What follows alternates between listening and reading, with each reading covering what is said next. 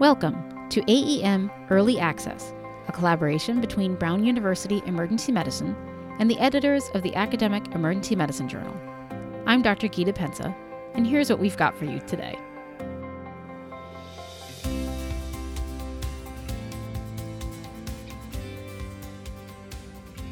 One of the very hot topics in pre-hospital medicine in the last few years has been in the topic of out-of-hospital cardiac arrest and whether the advanced interventions we once thought of as routine were actually helping anyone survive. Today we're talking about a paper recently published in Academic Emergency Medicine entitled Outcomes with the Use of Bag Valve Mask Ventilation During Out-of-Hospital Cardiac Arrest in the Pragmatic Airway Resuscitation Trial. First author, Dr. Joshua Lupton, MD, MPH, is here to discuss it with us. Dr. Lupton is a third-year resident in emergency medicine at Oregon Health and Science University in Portland, Oregon. He'll be starting a research fellowship there next year, continuing his work surrounding cardiac arrest. He also has a pretty compelling reason to be so very interested in this topic. Don't forget that you can get the full text of this article through our blog at brownemblog.com, open access through the month of May 2020. Dr. Lupton, thank you so much for joining us on the podcast. It's great to have you with us. I'm very happy to be here. Thanks for having me. So you are a third-year resident at OHSU in Portland. You're getting ready to graduate, it sounds like. But before we get started, just tell me how you became involved in this particular project and what your research interests are. Yeah, so I had always been interested in research during medical school. Now I focus more on cardiac arrest, kind of resuscitation science research. And for me, the kind of shift in my interest was pretty personal. During the third year of medical school, while on clinical rotations, I did a half marathon and suffered an out-of-hospital cardiac arrest during that time. Wow. And I was treated over, this is back in Maryland, flown to Johns Hopkins where I was a student and spent 4 days in the ICU there, and fortunately made a full recovery, and since then have kind of pursued cardiac arrest resuscitation research in addition to emergency medicine as my academic interests. So a big part of kind of coming over to OHSU is that they've been involved in a lot of different randomized trials for cardiac arrest research, one of which was this PART trial, or the Pragmatic Airway Resuscitation Trial. And shortly after starting here, I kind of approached the group and suggested some secondary analyses around the time that their primary data collection had ended. And they were fortunate enough to accept a few of them. And this is kind of the second in that group to go to publication. So I've been fortunate to have some great mentors here and excited to keep doing some research. Wow, that makes this much more personal. That is an amazing story, and we're so glad that you're here to do this research and to talk about it. So let's get into the study a little bit. So this study is a secondary analysis of data from the Pragmatic Airway Resuscitation Trial, or PART. So can you just first tell us about PART and the original objectives of that trial?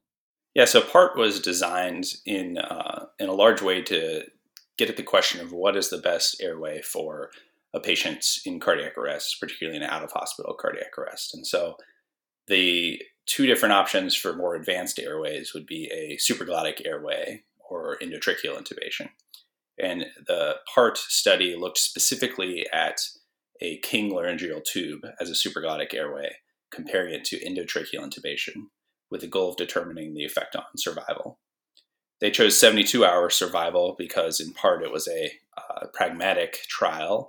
And so that was the outcome that was kind of most proximal that they felt they could determine if there was a significant effect, but they certainly looked at survival to discharge, neurologically intact survival. And it was cluster randomized. And so there were a total of about 27 different EMS agencies in 13 different clusters across 5 sites. Each cluster had kind of a crossover where they would be randomized to the supraglottic airway or to the endotracheal intubation. And at the conclusion of the trial, the results were essentially showing a significant survival benefit, not just at 72 hours, but also to discharge and neurologically intact survival for the King laryngeal tube compared to endotracheal intubation. So with this secondary analysis, what specific questions were you hoping to answer in your paper? So the goal was to look at the subset of patients in PART that did not receive an advanced airway. And so these are a group of patients in a trial looking at how advanced airways would affect survival. And for some reason, the paramedic or EMS crew did not place an advanced airway. And so part of it was to better characterize what was going on with those patients. And so looking at their ratio of kind of shockable rhythms, were their arrests more or less likely to be witnessed by bystanders or EMS? Were they more likely to be at home or have an unwitnessed arrest at home compared to out in public? And then another, I guess, goal was to look at how, when controlling for those that received bag valve mask only had what their outcomes were compared to those that did get an advanced airway. Because there had been some published observational studies in the US suggesting that perhaps bag valve mask as a strategy was superior to advanced airway placement. And that certainly was unexpected for many people when that first started coming out. So to get back to that, set the stage for those of us who may not be as familiar with the previous research that you were just alluding to. Before your paper, what had previously been published about this question that keeps coming back on how to best manage pre-hospital airways in cardiac arrest? Yeah, so I think there's kind of 4 big strategies of managing a pre-hospital airway. And so one of which is to do essentially nothing, and that's kind of the evolution of bystander compression-only CPR, where you're not focused on the airway, you're doing compressions. The other is bag valve mask, typically done by like a BLS or ALS EMS crew in kind of coordination with chest compressions. And then the more advanced airways are these supraglottic airways like the King laryngeal tube used in PART or endotracheal intubation. And there had been 2 prior, including PART, randomized trials showing either no difference or slight improvement in survival to the supraglottic airway compared to endotracheal intubation. When looking at how bag valve mask compared, there have been a multitude of observational studies, which is similar to the study here, that have looked at the comparison of bag valve mask only to both supraglottic airways and endotracheal intubation. And what they found was, in the United States at least, consistently improved survival for the group that received bag valve mask only when trying to adjust for all the confounders they can think of compared to these advanced airways. Now, there's been one randomized trial in Europe looking at bag valve mask compared to endotracheal intubation, and they showed essentially no evidence for inferiority between bag valve mask compared to endotracheal intubation, so essentially no clear significant differences between the two. Though in Europe, their EMS system is a bit different, and typically physicians will be involved in pre-hospital intubation, and their kind of first pass success can be somewhat higher than in the United States. Great. So you were looking now at the same primary and secondary outcomes as the original PART trial, which were 72-hour survival after out of hospital cardiac arrest, and secondary outcomes of ROSC, survival to discharge, and favorable neurologic status at discharge. And then for this one, you added the complication of pulmonary aspiration based on chest X-ray of admitted patients. So just tell us a little more briefly about your methods and your data analysis here. Yeah, so we used kind of 2 different dependent groups in our analysis. So one was the BVM only group, and the other was this unique group that had not been looked at least in all of the US data that we had seen, which was those that received bag valve mask only, even though they had an attempt at an advanced airway placement, but for some reason the advanced airway failed. And so we kind of characterize this as a BVM rescue group, distinct from the BVM only group where there was never an attempt for an advanced airway. So those were our dependent groups. Our outcomes, you kind of already alluded to, were the main 72-hour primary outcome from PART, and then secondary outcomes of ROSC, survival to discharge, and neurologically intact survival. And then our adjusting kind of covariates were age, sex, initial rhythm, bystander CPR status, witness status, whether EMS or bystander, and then randomization cluster, as well as if the first crew responding was an ALS crew versus a BLS crew. And what we essentially did was a multivariable analysis using a generalized mixed effects model. And the goal was to see how these dependent variables compared to, which would be BVM only or BVM rescue, compared to advanced airway placement in terms of outcomes of 72-hour survival, ROSC, all those things that I mentioned. And so the hypothesis was that perhaps BVM only, as had been shown before, even when adjusting for confounders, would be associated with an improved survival or improved outcomes. And then I think for the BVM rescue group, the thought was that that would be a more similar group to those that had an advanced airway placed so that perhaps there would be less confounders, because again, this is a secondary analysis. And we didn't really know what to expect from that group. I think the hypothesis going in was that if you attempted to place an advanced airway and you failed, and then you had to use BVM only as a backup, that would likely have worse outcomes, potentially, you can imagine, than if it was successfully placed. Right. So you had 3,004, I believe, patients enrolled originally in PART, with groups of 352 that received bag valve mask ventilation only, and then 189 that had BVM after a failed airway attempt, like we were just talking about, and then 2,463 with a successful advanced airway placed, meaning, as you said, endotracheal intubation or a supraglottic airway device. So just before we get into the meat of results, one question I have was, of the patients in that bag valve mask only cohort, it looked like EMS cited specific reasons for not even attempting an advanced airway in 273 of those. So what were those reasons? And in particular, how did you consider the most common reason in your data interpretation? Because it sort of skews how we think about this unless you control for it, I think. Yeah, so there's, in a significant enough proportion, there were reasons cited, which was good, I would say. In terms of the most common reason, it was the return of spontaneous circulation. That was about 28% of those among the group citing a reason why they didn't place an advanced airway. And so presumably that's because they had pulses back and the patient was doing well, we could assume, and thus didn't need an advanced airway placed. And then the next highest grouping were those that were determined to be essentially had passed to a degree that they didn't feel resuscitation was going to be helpful. And so that was like obviously dead prior to an advanced airway attempt. And that was about 16%. And so you kind of have the two ends of the extreme of how this could bias your data, and those that are clearly doing better than the rest of the cohort, perhaps, and those that are clearly doing worse than the rest of the cohort, perhaps.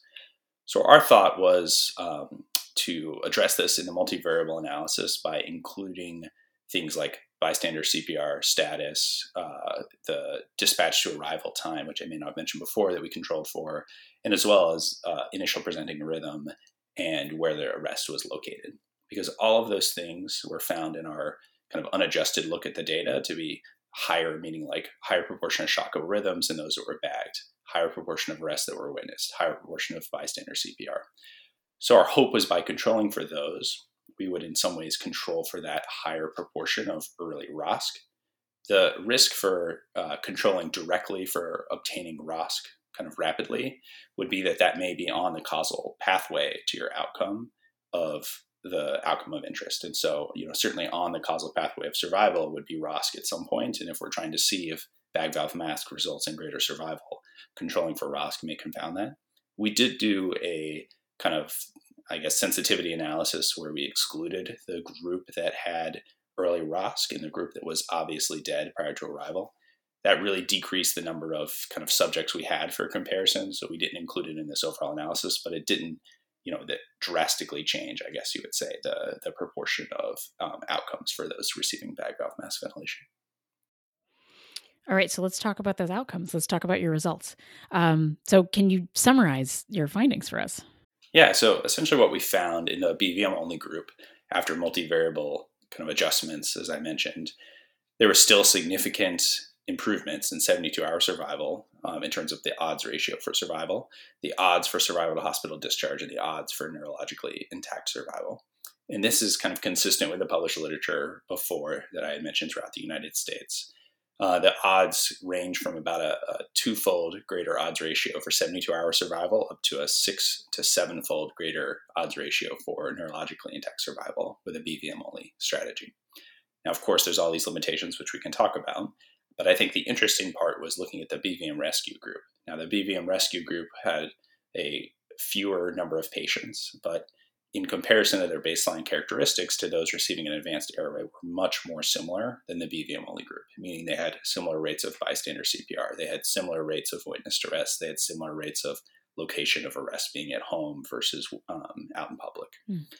And so what we found was, despite those similarities, the group that got BVM as a rescue strategy had similar ROSC rates, similar odds for 72-hour survival, and greater odds to survival to hospital discharge at about 2, and actually greater odds for neurologically intact survival. Now, certainly the confidence intervals are wide and it's low numbers, but the suggestion was that perhaps there was a trend to improved kind of long-term outcomes or improved neurologically intact outcomes for the BVM rescue group, perhaps lending a little bit of support that bag valve mask ventilation may truly convey some intrinsic benefit to the patient that is not present with an advanced airway. Now, we talked about previous research. So did any of your findings surprise you? Is this what you were expecting or hoping?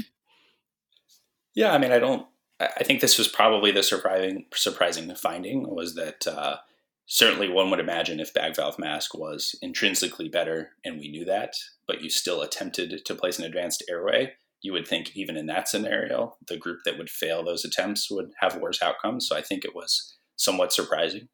That being said, I think the hypotheses for why doing bag valve mask as a strategy is better, which is that it may decrease hyperventilation and decrease some of these negative impact things that can happen when an advanced airway is placed.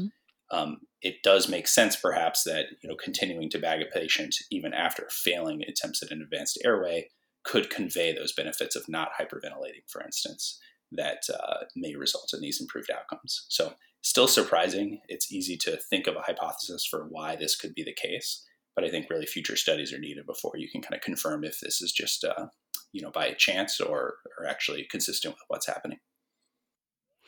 So let's highlight some of the limitations that you talk about in your paper. What would you think would be important to mention?